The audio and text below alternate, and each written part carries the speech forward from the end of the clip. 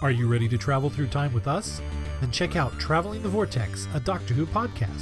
For nearly 7 years and more than 500 episodes, we've traveled from one end of the vortex to the other, making different stops with different doctors, reviewing everything from TV stories to audio plays, from books to comics, and more. Sean, Keith, and Glenn take you on a journey through 50-plus years of Doctor Who episodes and spin-off materials. You can find us wherever you get your podcasts, so be sure to check us out. And now, we're a proud member of Direction Point, a Doctor Who podcast network. You're listening to the Target Book Club podcast. Enjoy your travels. You are invited on an adventure across all of time and space, in a completely random order. It's the Police Box in the Junkyard podcast. Jump in the TARDIS with your hosts, Eric Gulbranson, Asad Kheshki, and Matthew Kressel. Explore Doctor Who TV stories, audio adventures, and books, both novels and non-fiction. The Police Box in the Junkyard podcast. It's the entire Whoniverse on shuffle. The Police Box in the Junkyard podcast is a member of the Direction Point network and is available about once a month wherever you find your podcasts. You are listening to the Doctor Who Target Book Club podcast. Enjoy your travels. Hello, fellow time travelers. I'm Ian McNeice, yes? I played Winston Churchill in The Victory of the Daleks in Doctor Who, and you are listening to the Doctor Who Target Book Club podcast. Enjoy your travels. I know I will. Bye now.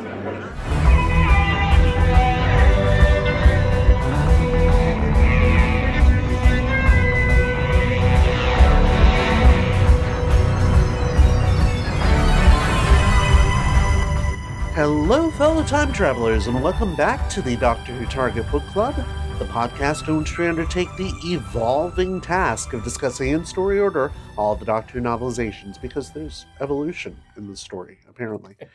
My name is Tony Witt, and today we have an equally evolving three-person discussion panel, including our so-called expert who's been a Who fan since 1979. That would be me. There's our intermediate-level casual fan who's seen several episodes but has not previously read any of the books until these podcasts, and this time it's the worthy Dalton Hughes. Hello, Dalton. Hello. And finally, there's our semi-novice fan. Semi-novice? How dare you? Finally, there's our semi-novice fan. Oh my god, 123 episodes, and that's the first time I've made that particular mistake. And finally, there's our semi-novice fan, one who's seen little to none of the original series and has not previously read any of the books except for the ones we've done for this podcast, and this time around it's the wise and witty Alison Fitch-Seyfried. Hello, Alison. Hello. I don't know why I made that error when I did. It must be the early onset Alzheimer's, or the evolution, who knows. If you like what you're hearing, though I can't see how, please check out our Patreon page at patreon.com/DWTargetBC. Depending on the amount you give per month, you'll receive, among other possible goodies, mugs and t-shirts with our logos on them, just like giving to PBS, but not a Target book. Since we know you have so many of those, you've opened a charge vacuum emboyment, or CVE, to another universe to store them all. Just to say thank you for being willing to help us stay on the virtual air. God, that was hard to get out. And as usual, we'd like to thank our regular patrons, Bart Lammy, Rick Taylor, Toby Bengelsdorf, the Video Junkyard Podcast, the Doctor Who Collectors Podcast, Hans Wax, Stephen Pickering, James Somnall, Dave Davis, Simon Painter, and Joseph Middleton Welling. Thank you all. Thank you, everyone. Thank you. We also have our Goodreads discussion group where you, the listener, can discuss upcoming books and previous podcasts. You can find us there at tinyurl.com/Y7KMASPR, and in fact, we expect you to. We continue our discussion of Tom Baker's final season as we discuss Andrew Smith's novelization of Full Circle. Without further ado, here are some fast facts. Doctor Who Full Circle, adapted by Andrew Smith from a script that aired from 10/25/80 to 11/15/80, published by Target Books in September 1982. As of this recording in September 2022, this title is out of print. It is available as an unabridged audiobook, 123 pages. Now, Full Circle is a story of firsts, some good, some questionable. It's the first story in a triad known as the E-Space Trilogy, which was script editor Christopher H. Bidmead's idea of doing mini story arcs during a season, rather than doing one that stretched over an entire season, as they do these days. It's a script written by the youngest writer to ever contribute to the series, And it introduces a companion played by the youngest actor to ever play a companion, as well as someone who would later come out as gay, which hasn't really happened among the series regulars all that often. Fans of the show will already know which of these is the questionable one. Okay. I'm intrigued. They already know what's coming. And I'm guessing that by the way you two are reacting in surprise, yeah, you'll see. When Bidmead took over as script editor, there were very few scripts that were ready to go into production. One of these was Terrence Dick's script, The Vampire Mutations, and we talked about that a long time ago when we did Horror Fang Rock, and how the BBC was doing an adaptation of Dracula that year, and they didn't want a vampire story in Doctor Who because they thought it would take away from the seriousness of their Dracula adaptation. Okay. Yeah, the BBC, such charming twits they can be. But they kept the script, and since that one was closest to being ready to film, it was decided that it would be produced first, but aired third. So we'll talk about some of the headaches that caused next time, since that's the next book we'll be reading. It was aired third? Wait, I'm confused. Are we? This is the first written but the last aired, or the last written but the first aired? No. I knew that was going to be a problem. Okay. I did tell you I was confused. I fessed up. Yep, that's fine. That's fine. Leisure Hive was the very first story of the season. Yes? Mm-hmm. Yes. Yes. All right. Then they produced State of Decay, which is the next story, which will air third in the season. But what about Meglos and then this one? Oh, shit, right. That's my sitcom. But what about Meglos? Oh, what about Meglos? I'm sorry. And then there's Meglos. Just like everybody else, I forgot about Meglos because my puny mind couldn't understand him. All right, let's try that again. Leisure Hive was first, Meglos was second, so that's in production order. Then the next script they had ready to produce was Vampire Mutations, which became State of Decay. So that one comes next in production, but it actually is going to air after this story. So it airs fourth. Yes. Okay. So what's the arc that connects these? It's called the E-Space Trilogy because they're in E-Space now because they went through the Charge of Acumen Voidment. Okay. So we're going to get 3 stories in E-Space. We're going to get Full Circle, State of Decay, and then Warrior's Gate. Okay. And the only one of those that was ready to go first was State of Decay. So this is all detouring on their way to try to get to Gallifrey? Yeah, exactly. Okay.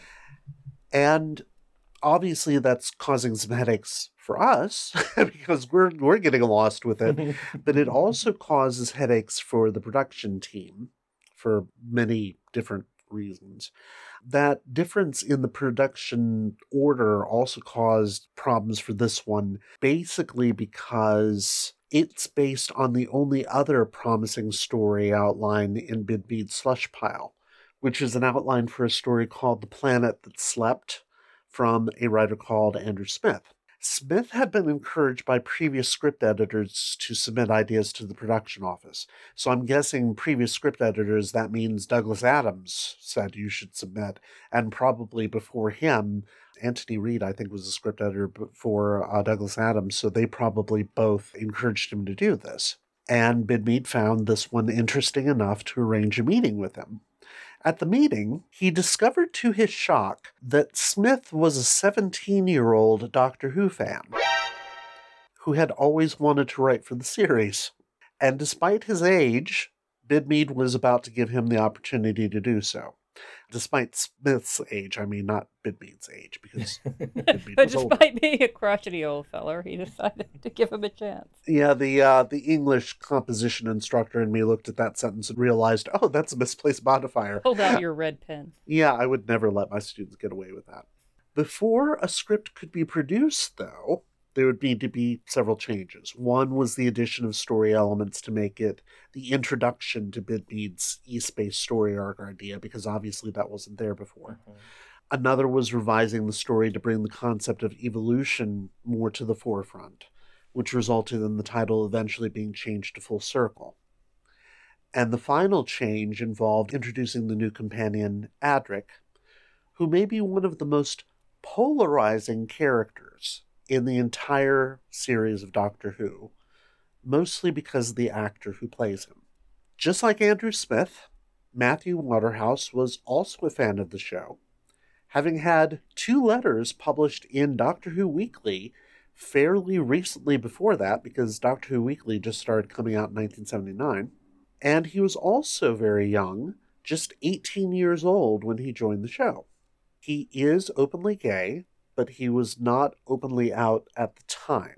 He also aspired to act, an aspiration which some fans will cattily claim he never actually achieved, and became a clerk, or should I say Clark, at the BBC News Information Office. He then auditioned for and got a part in the BBC production of To Serve Them All My Days, and that led to an audition for the role of the new companion Adric.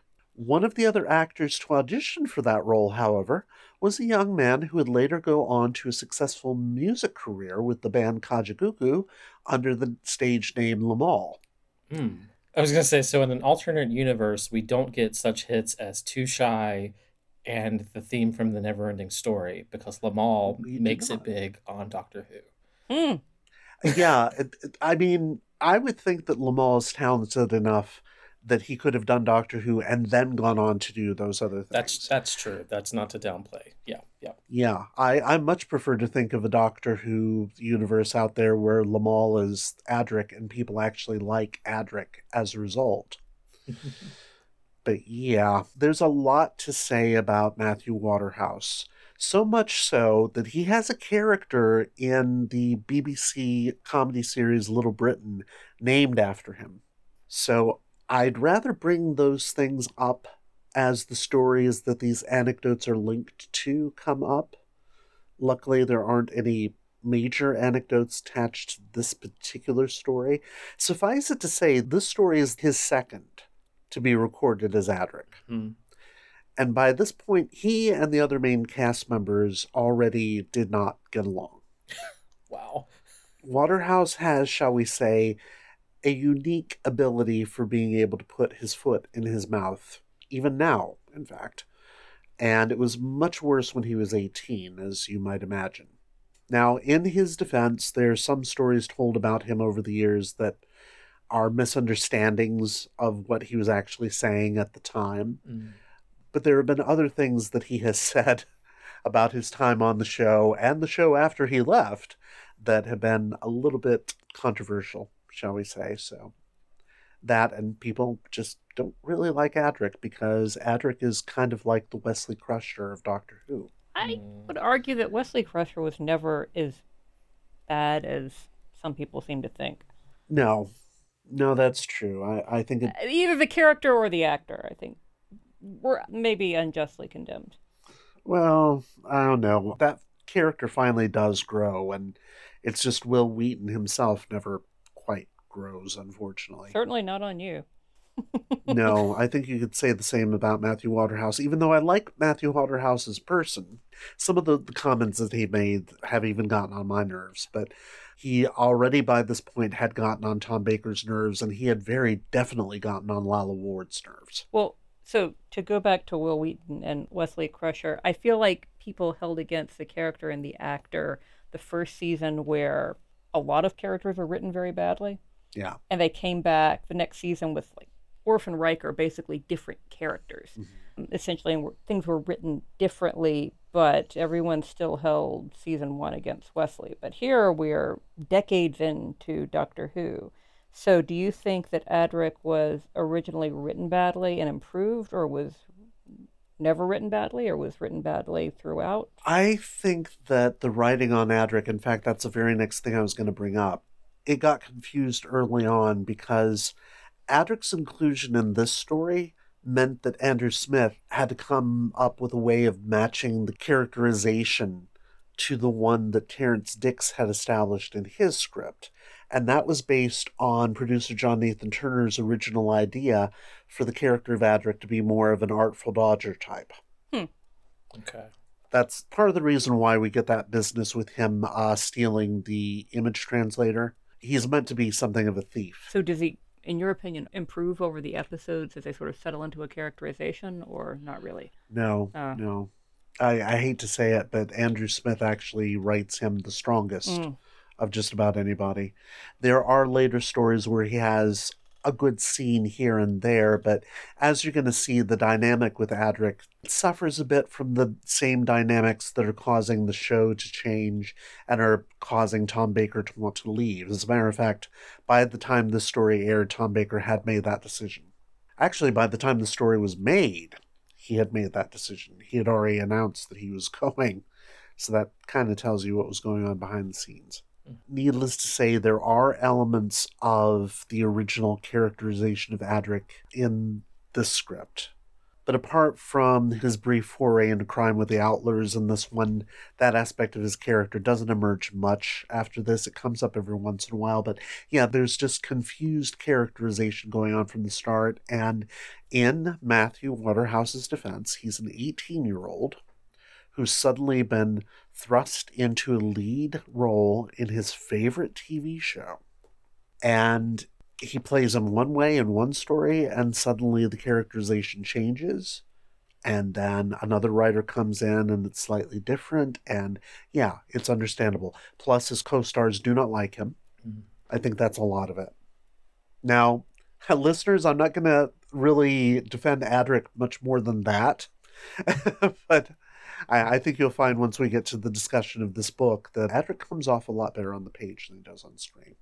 Andrew Smith submitted more outlines to the show, but never ended up being commissioned again, and he eventually left television writing to become a police officer. Much later, however, he would become a highly prolific writer for the Big Finish range, and he has so far written 41 scripts for the company's various ranges, including 4 Fourth Doctor adventures. That's a lot of scripts. It really is. It's not nearly as many as some of the Big Finish writers, but he has definitely written more scripts than he ever did for the original series, and some of them have been really quite good. So, we need a dramatic reading of the back cover. Dalton, would you mind doing the honors on this one? Sure. Romana has been recalled to Gallifrey by the Time Lords, a summons that cannot be ignored, despite her extreme reluctance to give up the freedom and excitement life as the Doctor's companion has brought. The time traveler's course is set. The flight path is clear. Estimated time of arrival on Gallifrey is in 32 minutes. Then the unexpected happens. The full significance of their temporary loss of control over the TARDIS is only gradually brought home to the Doctor, for it is not on Gallifrey that they land, but on the terror planet Alzarius, and at a time when the legendary Mistfall comes again, when the giant scaly creatures that inhabit the planet's swamps leave the marshes and go on the rampage, leaving a trail of death and destruction in their wake. Flight Plath. Like Sylvia Plath? What? You said Flight Plath. Where's that at? You were saying Flight Path, but you said Flight Plath. Okay, if you say I did. You did. I was amused. I wasn't giving you a hard time. It was just like, I think you were giving him a hard time. Oh, for heaven's sake. Dalton never mispronounces anything, so I was amused by it. I'll hear it when I edit. Yeah, you will. And now you have to leave it in because I've said so much about it unless you cut all of this, which you're welcome to do, to be honest. I would never. No, I thought it was cute. That's why I brought it up. Okay. I was trying not to laugh during, but hey. You could. I could edit that out. Jesus. Yeah, no. The terror planet Alzarius, that's taken directly from the text of the book. So at least we have somebody writing the back cover text who's actually read part of it this time, which is nice. Mm-hmm. Yeah. Yes. So Dalton, what was your first impression of this one when you got it? Reading that description, I just immediately thought of the creature from the Black Lagoon, also with the lovely illustration we have on the cover. I think one of the few that we have that don't have the Doctor on them. Yeah, you're absolutely right there. I just immediately kind of was brought into this horror side of sci-fi, a little darker, a little more grim, which immediately starting in the prologue was right there on the page. So I was like, okay, this one's going to be rough. Yeah, that prologue is like something that Ian Marter would write, isn't it? Hmm. And I mean rough, like as in the story is going to be gritty and difficult. Not I'm not going to like it. I see. Gotcha. Distinction in rough, because I have described things as rough as being bad too, but this one was rough in a good way. Oh, got it. Okay. Okay. Was not sure about that, but now I am. And Allison, what was your first impression when you got the book? I was trying to figure out if there was supposed to be a sort of optical illusion on the cover of a second face. Oh, Because the first thing I saw was the creature looked less menacing than disappointed and exasperated. And, why am I still doing this? Why do they always walk into the swamp to get murdered? What is your problem? But then it looks like they're sort of nipples/eyes, and then sort of a gonzo nose and a smile that I think is supposed to be a stomach crease. yeah. And that's actually quite sinister. So I was trying to figure out actually if it was supposed to be, if that was intentional or accidental. I liked the fact that it was sort of monochromatic. Oh, was it monochromatic for you? Well, no, it's not black and white. It's just sort of all sort of a beige, misty earth tone. Oh, yeah. I liked the color design. Which is interesting given that it actually does make the marsh creatures look a bit better than they do on screen. I mean, obviously they're rubber suits. Mm-hmm. Because they have to be. They're going to be underwater and all that. But... And I forgot the back cover as soon as I was finished reading it. It left zero impression, positive or negative. Goodness. Okay. But then the prologue did, because I don't think that like a Terrence Dicks prologue has ever contained the phrase death yell or death yells in the very first sentence. Typically, if there's a prologue, someone's going to not survive it, or they're going to witness people not surviving it. But this was a pretty dark start. Yeah, especially since our first point of view character is Lorenzo, and the very last line that refers to him is, "The blackness came, and Lorenzo's last thoughts in life were that he was going to survive the crash after all." Yeah. That is the most tragic line. And it's amazing that when you think this line was written by a 19-year-old. Mm-hmm. Yeah. I mean, my God, that's like Mary Shelley levels of prodigy there. It starts off with such confidence, and it continues that confidence all the way through. So I'm really, well, obviously I'm getting ahead of myself quite a bit, but that's my first impression. Obviously, my first impression of the story itself is like, oh, rubber monsters and apparently a group of people in diaphanous gowns who eat a lot of watermelons. Who is the prologue in the episode? It is not a single bit of it. It just starts with the scene with the Doctor and Romana. It does. Because it's a major plot point whether or not the story of the Mists and the Marshmen will turn out to be a myth, as several characters assert that it probably is.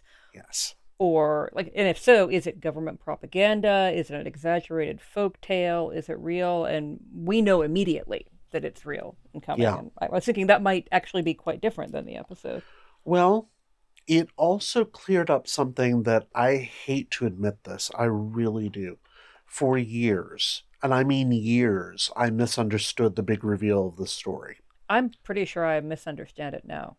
Okay. Well, the big reveal of the story, and for anyone listening at home who hasn't watched it or hasn't read it, plug your ears now, because I'm about to give it away, but we're going to talk about it anyway, so who the fuck cares? The spiders, the Marshmen, and the Alzarians are all the same species. They're on different evolutionary stages of that species. That the Pterodonians, who land at the very beginning of the story, are all wiped out by the Marshmen. But the Marshmen evolve to become the creatures that are like the Pterodonians because they landed on Alzarius. And we're told at the end it's because the Pterodonians have a form best adapted to this environment, but we do not see them surviving in this environment. We see them being wiped out immediately, apparently. Well, there are indications that if they don't get wiped out each time Mistfall comes, something else in the evolutionary chain happens to keep it going.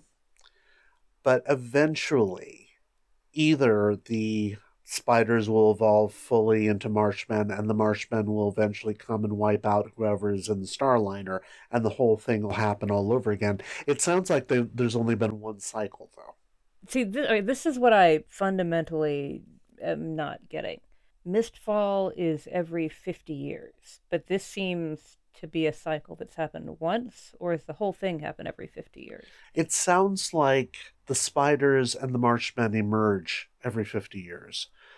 But whether or not they get as far as they do is a different question. I think this is the way I'm understanding it now.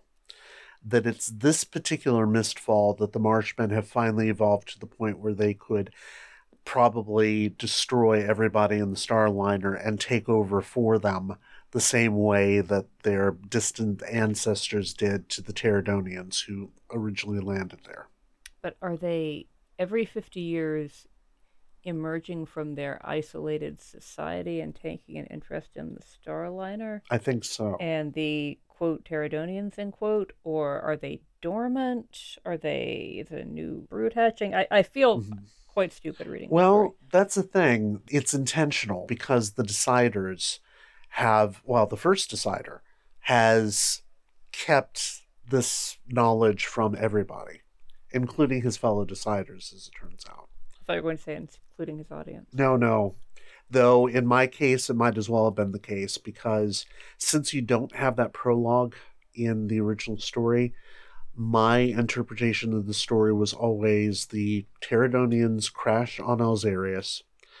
There's no such thing yet as marshmen or spiders or whatever, and I don't know why I came up with this notion, but somehow they infect the biosphere with their own evolutionary cycle. But of course now that makes no damn sense at all.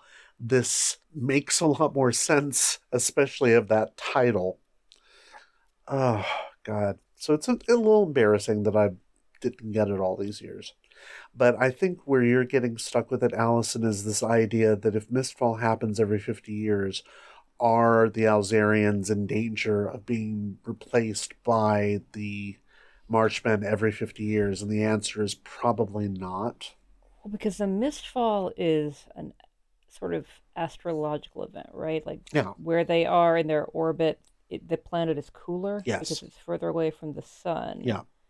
And this stimulates the swamp things to growl with them. Yes. I guess this is what I'm failing to understand, is what exactly is happening every 50 years in terms of whether the Marshmen are behaving differently or they're only emerging and being active every 50 years. I think they're only coming out and being active every 50 years. But are they like cicadas? Yeah, they're dormant during that time. Yeah. Okay. Well, because they even talk about beetles. Mm-hmm. Yeah. There's the illusion. 50 years out of date. Like, you know who I love is the Beatles. No, that's not that sort of Beatles. Not the band. Oh, but there's an allusion to like the bug beetle, and they kind of make that distinction there. And yeah, I took it as the humanoids, not humans, which he calls them so many times, and it annoyed me. Yeah. The humanoids. You are the human annoyed. They have experienced the Marshmen every 50 years, but I mean, they're in this giant ship that even in the story, they're able to close off and keep themselves sealed in and safe from the Marshmen. So it seems that they're able to live in there long enough for the Marshmen to go back dormant, finish whatever period they need to go back into the marshes. But of course, some of the people aren't going to be on the ship. They're going to get killed. They're going to experience it. So that makes the myth live on. But it's just going over and over and over again. Yeah. And I think what's also happening during this Mistfall that hasn't happened in previous ones is that they're finding evidence of the spiders. Because Dexter finds the eggs in the marsh fruit that they all eat. Which is weird because that means they're kind of eating their own ancestors. But so is that maybe like the triggering event that's only happened once before? Maybe they sync up with the spider cycle? I think so. Okay. I think so. Okay, so now they're ready to make this leap in intelligence. Yeah. I just took that as them realizing that was a sign that the Marshmen were going to come back. Oh yeah, you're right. It does happen every time. Yeah. It's not anything different this time. It's just that they've realized that, okay, if we see the spider eggs in the fruit, that means we're getting to the time of the planet being affected by this other planet. So then tectonic masses are going to create gas that are going to make the Marshmen come out of dormancy. So, I'm sorry I'm harping on this. So what causes the evolutionary split where some of the Marshmen evolve into this very different humanoid faux pterodonian species that's super into eugenics and calipers, and then some of them remain nudist hippies in the swamp? I don't know. That's just it. It's never clarified. Yeah, that's something that's never stated. I like to think that at some point they did invade the ship. They killed all the Pterodonians. Yes, and then somehow they stayed on land. Ground their bones to make their bread, and well, they stayed on land, and a number of the Marshmen went back to the marshes, and yeah, and they basically from there that was the split. Mm-hmm. Oh, so maybe the original invaders were exposed to sort of this tree of knowledge. Yeah. Yeah. And stayed on land, started breathing the air because they do have that rapid adaptation, which the humanoid Alzarians also have because of the fast healing. I guess I've just explained what I do and do not like about the book. I thought the atmospherics were terrific, and I was interested in the story, but I wasn't ever convinced that it was going to make any sense either, as a reveal at the end. But I was rooting for it to make sense. I appreciate it a lot more as a book because obviously the story confused me and probably more than it should have. But yeah, it's one of those that if you poke at it a little too long, even with somebody who's into quote unquote hard science like Bidmead is, it still doesn't quite hold up to the concept unless it's some sort of rapid evolution, and it sounds like it might be, but then you like, does that happen every 50 years, or is it just when the Marshmen come out? So it's not 40 generations, 4,000 generations, as they point out at one point. Mm-hmm. I think it's something too that, given how short the story is, it is going to be kind of explained in a quick and fast way. If this book was 2 or 3 times longer, then of course he could get into the actual theories of the evolutions, and we would get a better picture of how it played out. Yeah. I mean, it definitely creates an impression that there is a there to discover. Mm-hmm. I'm not sure if there is, but it creates the impression that there is. Yeah, because not everything is revealed by the end, but the Doctor has pretty much figured out, oh, this is what's going on, and they don't know it because there's been this cover-up for generations, which I don't know that even the cover-up makes sense. Why would they necessarily be all that frightened of anybody knowing the truth, that they evolved from these same creatures that rise out of the swamps and attack them every so often? Or the spiders that they're probably likely to smash whenever they see them. I mean, I assumed that the concealed secret was that the Pterodonians are not really Pterodonians, that they're the descendants of the spiders and the Marshmen. But then I thought maybe the secret was, we don't know how to fly the ship. We only know how to do maintenance. Yeah, well, that actually is the other reveal. That's part of it. Yeah. But I wasn't sure if that was supposed to be part of what only the first decider knows. It is. The first decider basically knows both of those secrets. Do we all owe an apology to George W. Bush? For what? Making fun of him for calling himself the decider. Oh, well, no, we don't owe him any apologies. We do owe him apologies for thinking that he would be the worst president in history. But yeah, that's beside the point. I wonder too if part of the secret of not letting the populace know that the Marshmen are their ancestors is a way to other them, is a way to keep them from empathizing with them. Oh yeah, that does make sense, because the Marsh child obviously is not wanting to kill or maim anybody. It's just as frightened as any child would be, and it would be pretty easy to empathize with. Yeah. That was a very dark part of the story that I was surprised that they actually went that dark in this particular program. And what is this, 1980. Yeah. You mean Dexter going all Joseph Mengele on the Marsh Yes, Child? well, and actually having the Marsh child not survive. Yeah. Because for a while it looked like Dexter might actually turn out to be kind of like our guy, and then it obviously turned pretty quickly to Edric. But yes, I didn't expect there to actually be that sort of bloodshed with the child character. It's much worse on the page. I mean, it still happens in the televised story, and it's still very affecting. I would say it was effective here. Yeah. It's much darker than people give it credit for being, which is something I appreciate about the novelization. There's very little to laugh at in this, even though he does bring some of the humor back in that apparently Bidmead and John Nathan Turner made him take out of the script. Well, as opposed to, Tylus, who we immediately knew upon reading the description wasn't going to make it to the end of the story. Yeah. Those kinds of characters drop left and right in these kinds of stories. Having the Marsh child not survive at all was different.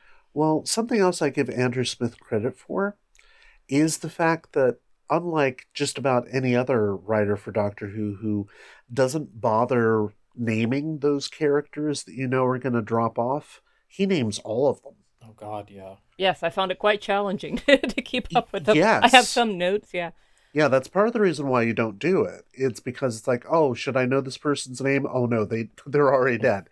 But he not only gives them names, he also does something that he does not do on screen, which is he gives them surnames. For all you know, they're just the Planet of the Mana names, and in fact, Adric and his brother Vosh still don't have names by the end of it, but that's fine. You don't really need to know that Adric's name is something like Johansson or something.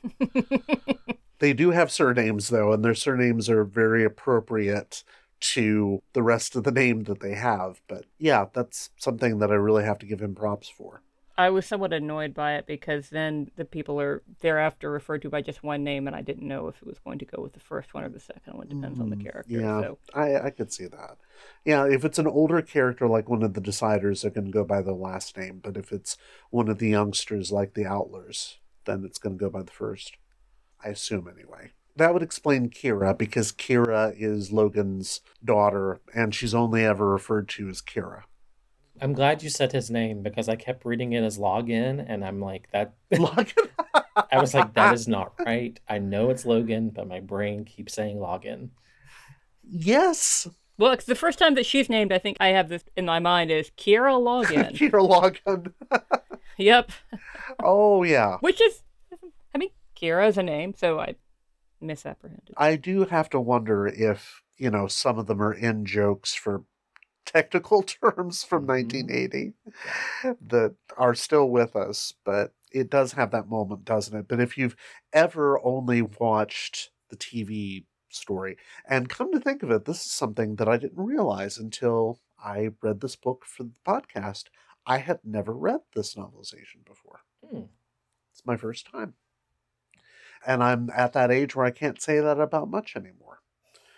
Yes, I've had my cherry popped. I have read Full Circle for the first time. Have you ever walked around with K9's head on a stick? Or carried under your arm jauntily? Not recently, no. So how did that go over with the kids at the time, I wondered? Oh, God. Yeah, that had to be... Seemed a little gratuitous. Well, bear in mind that this is still at that time that John Nathan Turner is trying to divest Doctor Who of everything old, and he's never liked K9, and is only using K9 very minimally. K9 is probably only going to get used really well in the next script, because Terrence Dicks also doesn't like K9, but he at least knows how well K9 plays with the punters. Whereas Andrew Smith was told specifically, try to sideline K9 as much as you can, please. And he did. That's a pretty bold move to decapitate him and then have his head on a stick. Oh, I know. I was going to say, he doesn't write K9 out, he just visits a different violence on him each story. And not only that, but to get Romana possessed, infected, whatever happens to her, that is scary. And Lalla Ward, having cut her teeth, no pun intended, having one of her first roles be an early Hammer horror movie from the early 70s called Vampire Circus. She can play villainous really well. So what do we think about Romana's characterization early on when she thinks she's headed directly to Gallifrey, and her thoughts about how she's not ready for her adventures to be over? And I think, what does she say? Something like, I'm not ready to stop learning new things. Yeah. Or I want to keep learning things. I feel like that echoes a lot of the sentiment that companions in the newer series have that we haven't really seen out of companions in classic Who. Like when a lot of the companions leave, I mean, there's a little bit of that, but overall, we've had companions that leave very quickly, unexpectedly, or just they're done and they're over it. This is like the first time we've really seen someone be like, but I don't want to leave. Like, I'm having fun with this. Yes, they choose to leave. They have a romance or a new adventure or mission or job or something like that lined up. And there's this, let me see if I can find it. Or they're weary of adventures that have so much death. There it is. This little paragraph says, would she see him again after Gallifrey? The face was at once immensely cheerful and yet tinged with the sadness of one who has known too many people for too short a time. You pulled that right out of my notes, didn't you? No. I mean, you have it in the notes, but I had that too, because again, like, that's one of the first instances we really have of like, yeah, the Doctor has seen and dealt with so many people in his time. And so far, we've had like little tinges of like what that's like for him. But this is, I feel like, one of the first times we really get to see that through someone else's eyes and their own understanding of how difficult his existence has been. So, Dalton, what did you think of the explicit parallel that was drawn between Romana and Adric about them having both been elites with a capital E or a lowercase e who left? Were very bright, had all these awards, and left for other things. Did you think that was borne out in the story or not? I didn't think about it until you just said it. Well, I only say that because it's not something I'm reading in. We're explicitly told that Adric echoes Romana's thoughts about leaving as he starts stalking off into the shrubberies to find the Outlers. Yeah, that's true. In my mind, the Outlers are just like behind a hedgerow or something. Just ducked right out of sight. Well, they're up in a cave that looks over the Starliner, but yes, apart from that, yes. I had not noticed that parallel either. So that's, again, something that Andrew Smith is doing really brilliantly. It's not the sort of deep characterization we get for companion characters unless we're in the New Adventures in the 90s or the Missing Adventures, also from the 90s, when we get into fan writers or people who started as fans and became professional writers who have been thinking about these questions a lot. And I think that's the key thing. I think it's that Andrew Smith's a fan. He has always loved this show. He does what any fan of this show would do, which is basically identify with one of the companions and think, what would it be like if I were in that position? And he's able to nail it. And he absolutely does it with Romana. And he also, in that same first chapter, that's why I was so surprised, Dalton. The very first note I had for the first chapter was that quote and how much I adore it. That the Doctor's emotions, his reactions to her having to leave, are also extremely complex. He's awkward. He doesn't know quite how to handle this because on the one hand, he's lost so many people before. He doesn't want her to go on. On the other hand, she reminds him, well, you fought them once. And he said, yeah, I lost that. Mm-hmm. Yeah, they won. So, and it's so bleak the way that line is delivered on screen that it's one of those issues where you realize the Doctor is not trying to be deliberately mean when he's trying to say, oh, snap out of it. He just really doesn't know how to handle it because this is one of the first times he's ever had to deal with a companion knowing ahead of time that they were going to leave and not wanting to do it. And he's like, I don't want them to leave either, but it's also the Time Lords, and God, that's just going to... HR is going to pitch a fit if I try to keep this one along. Yeah, it's very much the embodiment of keep calm and carry on. Yeah, somewhat it is. And it's done really well on the page, I think. Of course, now she doesn't have to think about it for a while. At least 2 more stories, if not more, because we don't know when she's leaving yet. What else do we want to say about this? I mean, there's quite a bit, and we've been talking for a while already, but... I feel like this happens when there are books we like. Yeah, I've got plenty of notes, and they're all, this is good, this is good, this is good. Some of them for the listeners who have only seen the televised story, who may not be aware of just how good this book is. I mentioned earlier that Andrew Smith appears to have put back some of the humor, because the Fourth Doctor gets to be the Fourth Doctor in a lovely way. At one point, he has a pun about government by myth management. And I love that line. Yes. Like, I'm not bringing that one up. I already have a lisp. It's not in the TV story. Anytime the Doctor says anything really funny in this book, it's actually not on the screen because they're trying very hard to keep all of those funny lines out of Tom Baker's mouth, unfortunately. He has a few, but not many. But I feel like they're sprinkled in the right places. It's not like some of the stories we've had in the past where it's like the whole thing is just balls to the wall, just zany, kooky Doctor. This one has like bits of it where it loosens some of the weight of the story. Yes. Sorry, I was just thinking, werewolf bar mitzvah, kooky hair, boys becoming men becoming wolves. Oh, for God's sake. Oh, God. Can you imagine the bris? Oh, God. That would be... How would you ever keep your knives clean? You'd always be getting fur in them. I'm sorry. No, go ahead. This is terrible.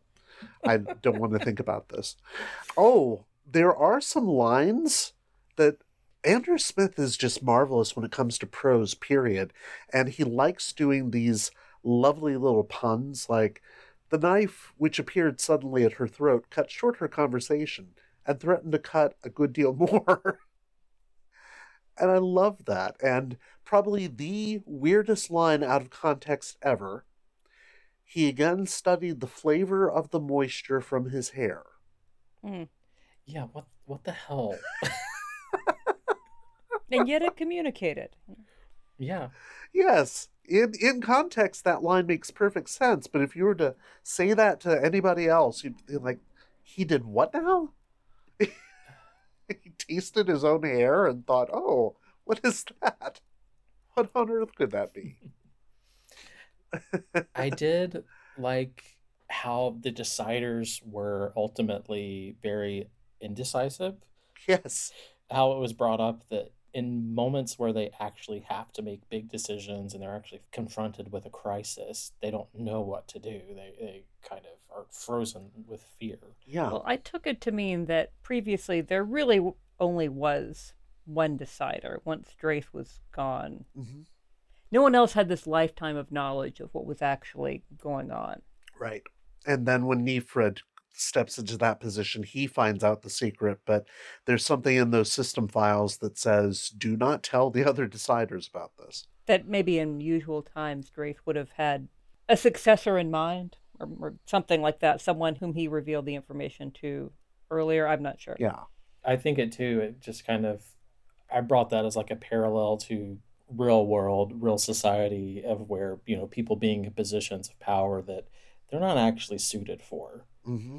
They're given more responsibility, not to name any names. No, not at all. But yeah, it kind of brought that up for me. It's just like, oh yeah, these guys have no idea what they're doing. They have no idea how to handle anything like this, even though they have all the tools in front of them to help. Yeah, and if you think about it, they don't have all the tools in front of them to help. They have everything except for that one page telling them how to actually pilot the ship or to get it into flight. And every time we get a decider who gets into that position and sees the folder that is clearly marked classified and can read it and knows that he shouldn't take it home lest other eyes be clapped upon it. Sorry, there was me naming names. But Whenever a decider finds this out, they think, oh, I thought that there was some secret that would let us know how to save ourselves, but we're fucked. And that's the main reason why no decider has ever told anybody else about this, because there would be panic. Because their entire culture is based on this idea of eventually returning to Pterodon, not knowing that, as Nefrid puts it before he dies, we've never been there. I thought they could have gone in 2 or 3 different directions, and I thought there was some genuine suspense there. They could have tried to build some kind of bridge to the Marshmen. I just realized how I didn't think that sentence through before I began it. They could have tried to immigrate to Pterodon. And then instead they set out to, I took it as find a third place, or a fourth place, really. I was a little surprised that they made zero effort to try to communicate with the Marshmen who they were to one another. Well, how would you go about doing it, though? They're empathic. The Marshmen, I thought, were empathic. They are, and come to think of it, this is something that's a bit of a missed opportunity that is touched on in the book, and you don't even get it at all in the TV version. When Romana is possessed, and it's clear that after she comes out of it, she still has a connection to them and could be that bridge. And she considers it and then decides not to. And you're like, wait, what? Why? I mean, the way things later work out, it is possible that I don't know. I'll bring that up again when we get to a story where I think it'll be appropriate to do so. But I'm not sure whether Andrew Smith was putting that in so that he could kind of link this to the other stories a bit more, or whether it was a case of, yeah, it's just not going to do any good because they'll adapt, yes, but they still have this kind of bloodlust and want to kill the humanoids that are in the ship. Well, I forget if it wasn't described as bloodlust so much as, I'm sorry, I should have this in my notes, something like, why is it that beauty requires death, or protection of beauty requires killing? I'm trying to find that. Oh, yeah, that's right. Yeah, it's at the end. The Marsh leader rejoined the mind share with his fellows and put the question to them, why does the maintaining of beauty always have to require the taking of life? It is so very sad. No mind could answer the question. That's so right. I really thought they were setting up some kind of, I apologize in advance, meeting of the minds. Yeah. Marshalling of, I'll show myself out. But then sort of we have a throwing up of hands and saying, oh, well, I guess we can't chat. I guess we should leave. Yeah. Well, again, you don't really get much of a sense of that on screen. You get the sense that they're intelligent, but not quite to that degree. Even I was surprised by that bit. I was like, wait, what? Really? They have that much ability to reason? Yeah, there should have been something that could have come of it. The scene where Varsh throws his bag at them. Yes. And it says, the Marshmen lose complete interest in the young people, and they start, examining the objects in front of them. They're very curious. And then there's also the scene with the doctor with the oxygen tanks where he picks one up and they immediately pick them up too. And it's like, okay, they are able to learn, and there's something, the wheels are turning there. So yeah, I kind of wanted there to be some kind of evolution, not to use that word, on that level of like, okay, maybe we don't have to come kill these people. We can coexist, because the people on the ship aren't going and like hunting the Marshmen down. No, they're not. They're not openly antagonistic towards them. No. I mean, it's kind of like the Marshmen every 50 years wake up hangry. Yeah. That's essentially it, I think. And there's some sort of impulse for them to go to the Starliner because they've always gone to the Starliner before, something like that. But there was a first time because they existed before the Starliner. Yes. There is some sort of loop that they're caught in as well. So what was their life cycle like before the Starliner? They wake up and do what? That may be why they split off the way they do, because the pseudo-Pterodonians are going to leave the planet, but the Marshmen who are left behind have this glimmer of the start of intelligent evolution towards that humanoid form they're eventually going to take, and they'll be a completely different culture as a result of it. It makes me wonder, yeah, if like where the ship crashed was like a breeding ground. Something like that could have totally cleared up all of this speculation we're having of like what is going on here? Right. Because even too, when the Marshmen end up in the cave overlooking the ship, he's kind of describing like where the ship is as something special, or something special about them being up in the cave, overlooking this valley. Yeah, that it means something to them somehow. Yeah. Even if it's just that's where the Starliner came down when their ancestors originally destroyed it. That's where they go on summer vacation, and there's tourists here now. Oh, God. That means that the Pseudo-Pterodonians are the townies. No, they're the townies, and the Pseudo-Pterodonians are the tourists. There we go. Oh, God, what a thought. Interesting, the writer's idea that upon absorbing the knowledge from the ship, the original Marshmen who defeated and killed off the original Pterodonians absorbed, I guess we're not told it's a military ship explicitly, but what they absorbed was an extremely hierarchical conception of what society is.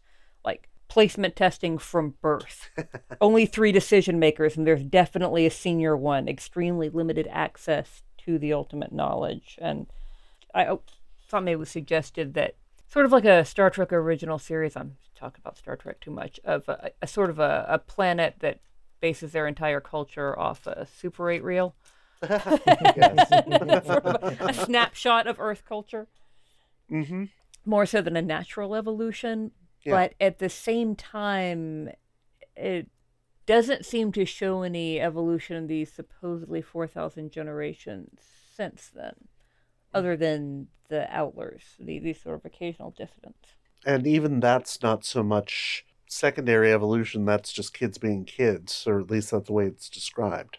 Yeah, when it was initially put in there, I thought, oh, there's going to be like a whole secondary colony. Yeah. Of people that live away from the ship. And it's like, no, this is just like a group of kids that hang out under the overpass and smoke cigarettes. Yes. I thought they were going for another Sabatine retread, maybe. Yeah, which they could have done, but no. Oh, wow.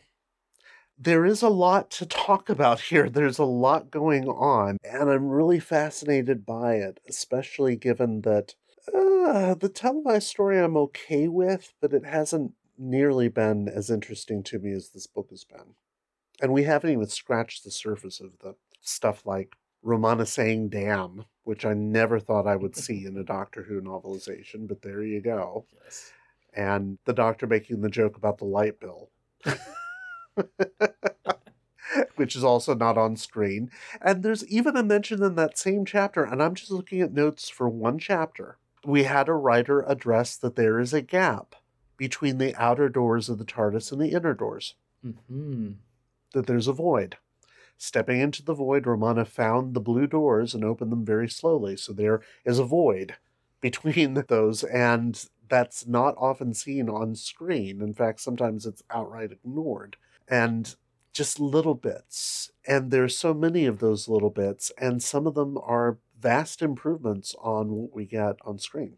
I did enjoy the way that the spiders were described. There are 2 specific sentences that I have. One is, they traveled quickly on their 8 legs, a seething, clattering mass of malevolence. And then at the end of chapter 6, there's the line, the spiders scuttled relentlessly towards her, clambering onto her body until they covered her entirely, an undulating mass of black animosity. Yes. It's like, that is a wonderful way to describe spiders. Like, especially the way they're acting like pack animals. Well, these are downright aggressive ones because they're specifically, I guess, trying to infect any humanoids they find with a toxin. I'm not quite sure why, but... When he's describing the spider crawling on Romana's face, I 100% got face sucker. I got alien from that, and it's like, that is horrible. Yeah. Oh, the shot itself is terrifying.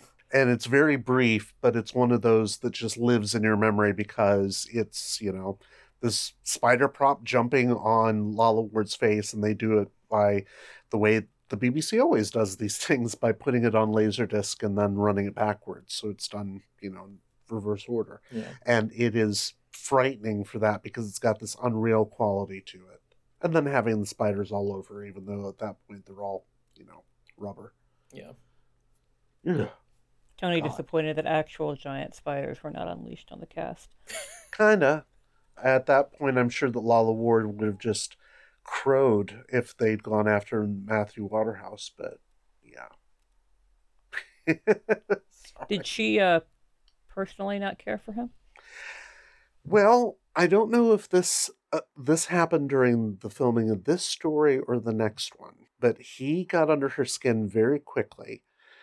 At one point, I don't know whether this was camera rehearsal or whether it was during the actual filming, but they were in costume.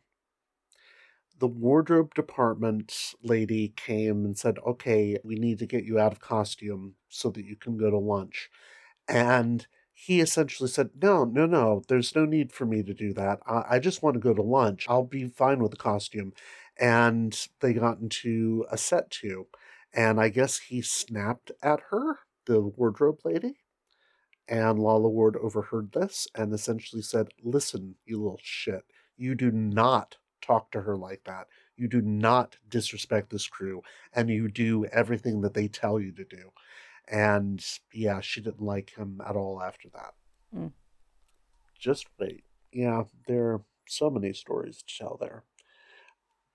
But yeah, that appears to be it. Whereas it's never really been said why Tom Baker didn't care for him, except that Tom Baker really didn't care for many of his co-stars by this point. He was over it. Yeah, this precocious little boy who is going to stay in the show, presumably after Tom Baker leaves. Yeah, that may be it. Trying to figure out if the podcast itself is a type D oligarchy where of the three deciders, you're the prime decider, and only you have the knowledge. Yes, I know the secrets. Only you have the access codes. I know the access codes or the fact that there aren't any, and we'll never be able to get off this planet ever. We don't actually know how to pilot the ship. Yeah, exactly. It comes down to that. Oh, Lord. One last thing for me, well, I guess two things, but it's the same part. When the doctor's been taken to meet with the deciders, and it says, it is usually a very effective psychological ploy to leave someone you wish to feel inferior standing in total darkness for a period of time. It instills in most people a sense of vulnerability and paranoia. If you listened to that final reminder, the doctor pointed out, and paid the bill, this never would have happened. So you mentioned that earlier, but that's, yeah. The bit about being in the dark. And then I love directly after that, him describing the doctor basically talking in this dark room as a means to understand its dimensions and understand the space that he's in, even without being able to see it. Yeah, and I do want to point that out real quick. The way Andrew Smith writes the Fourth Doctor is every bit the genius that we've always thought he was. Mm-hmm. That he's always calculating and thinking ahead, and even as he's playing the fool, he's taking the measure of things around him, to the point that when we get Varsh's death, on screen, it's not handled in the same way. In fact, the doctor comes through the door, looks down at the body and says, "Is he dead? Well, Varsh." And then he goes off.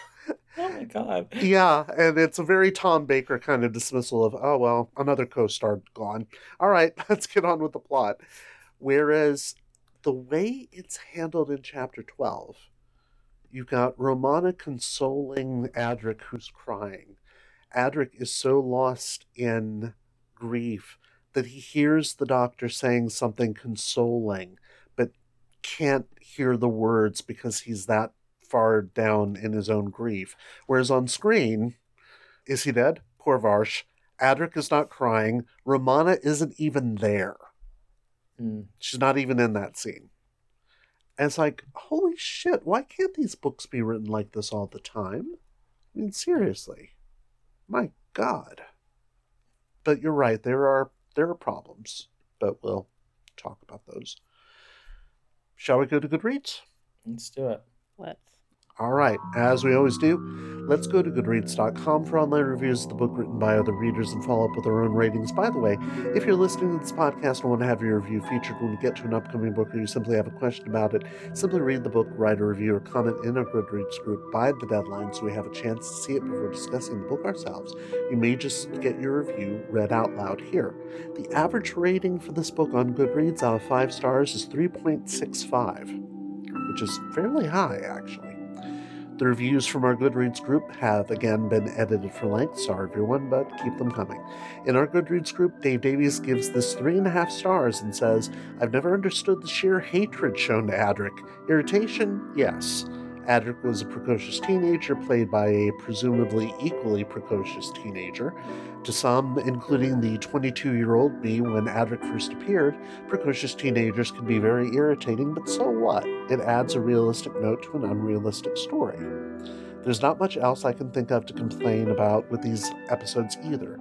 The production values are, for the time, superb, renewing and extending the promise of the start of the season, so much so that I didn't expect to enjoy this book, as it seemed there was little to add that hadn't already been seen on screen. In fact, there was more to add than we were allowed to get. Scriptwriter Andrew Smith gave us a prologue, always a welcome addition, and would also have given us an epilogue had producer John Nathan Turner not vetoed it. I'd love to know why. In fact, I'd like to know that too. I should probably send a message to Andrew Smith on Twitter and ask him. Do we know what the content of it would have been? No, and I need to find that out, so I'll try to hunt that down. There is also more in this book than meets the eye, just like Transformers. Arachnophobes will probably hate the scene on TV where Romana is attacked by spiders. I suspect they'll hate the prose version more, it's so well described. At the end of the story, the idea that Alzarius is a Gaia-type planet is much better defined in print than it was on screen, if it was there at all after the script editing. I don't think it was. Since Andrew Smith was novelizing his own script, it's likely he had the idea in mind at the beginning. The only thing I really didn't like was Smith's insistence on calling characters human. There are no humans in this story. Even before we found that the Alzarians were evolved marshmen, they weren't human. They just look like humans, which is always convenient for the casting director. There are no humans, only dancers. Yes, even the Doctor is described thus, which is blasphemy. That annoyance aside, I really enjoyed this book. 3.5 stars. Michael, in our Goodreads group, gives it 4 stars and says, back in the day, my PBS station ran single episodes of Doctor Who weeknights and complete story each Saturday evening. I vividly recall my parents going out the Saturday Full Circle was set to air and wanting to stay up and see some late night Who. I promptly fell asleep and woke up midway through episode 3 and wondered just what the heck was happening to Romana and who this Adric guy was. Thankfully, I had set the VCR so I could go back and fill in the gaps later. After seeing it, I took the plunge on Andrew Smith's adaptation and loved it, feeling it was one of the better Target novels of its era. Years later, I indulged in the audiobook, and I still feel like this is a solid entry, though this could be my memory cheating quite a bit. Smith takes a page from Terrance Dicks and doesn't stray far from his screenplay. He does, however, throw in a few elements of character development and backstory that I absolutely loved back then, and still do. Matthew Waterhouse does a nice job on the audiobook as well.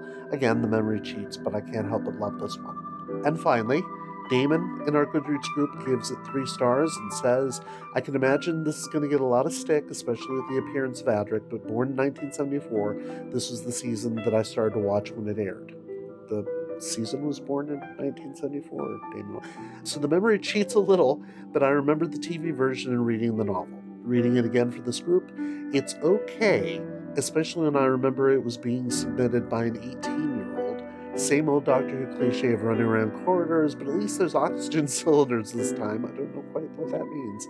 3 out of 5, although my heart says 4.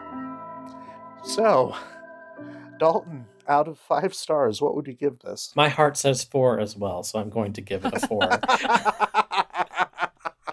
And you know that your heart will go on. My heart will go on. I knew she was going to say that because I was about to say it myself. Go ahead. Yeah, I really enjoyed this book. I'm glad that we're getting an extension on Romana. I was fully expecting us to go back to Gallifrey, and this was going to be her last story in the middle of a season. But, so yeah, I really enjoyed it. I think Andrew Smith did a fantastic job of kind of fleshing out this world that, by your account, is not as full on screen. So yeah, 4 from me. All right. And Allison? I'm going to go 3 stars, which is closer to 4 for those whose hearts tell them 4. So I mean it quite positively. I just have a grinchier heart Yes. than some others. I thought it was a very enjoyable ride, great atmospherics. My frustrations with the story were born of my being interested in the story. That makes sense. And I'm also going to give it a 4 because my heart says that I must.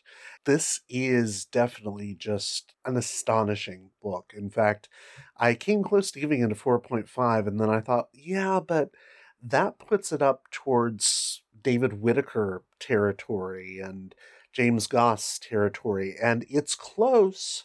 It really is. Maybe I'd even give it a 4.25 because the prose is just wonderful. Andrew Smith is an amazing writer, and I really wish that he would do some novelizations of his Big Finish stories just so we could have more prose from him, even though he has written other stuff, obviously. But this book is impressive. It's just a shame that the TV story isn't quite as impressive.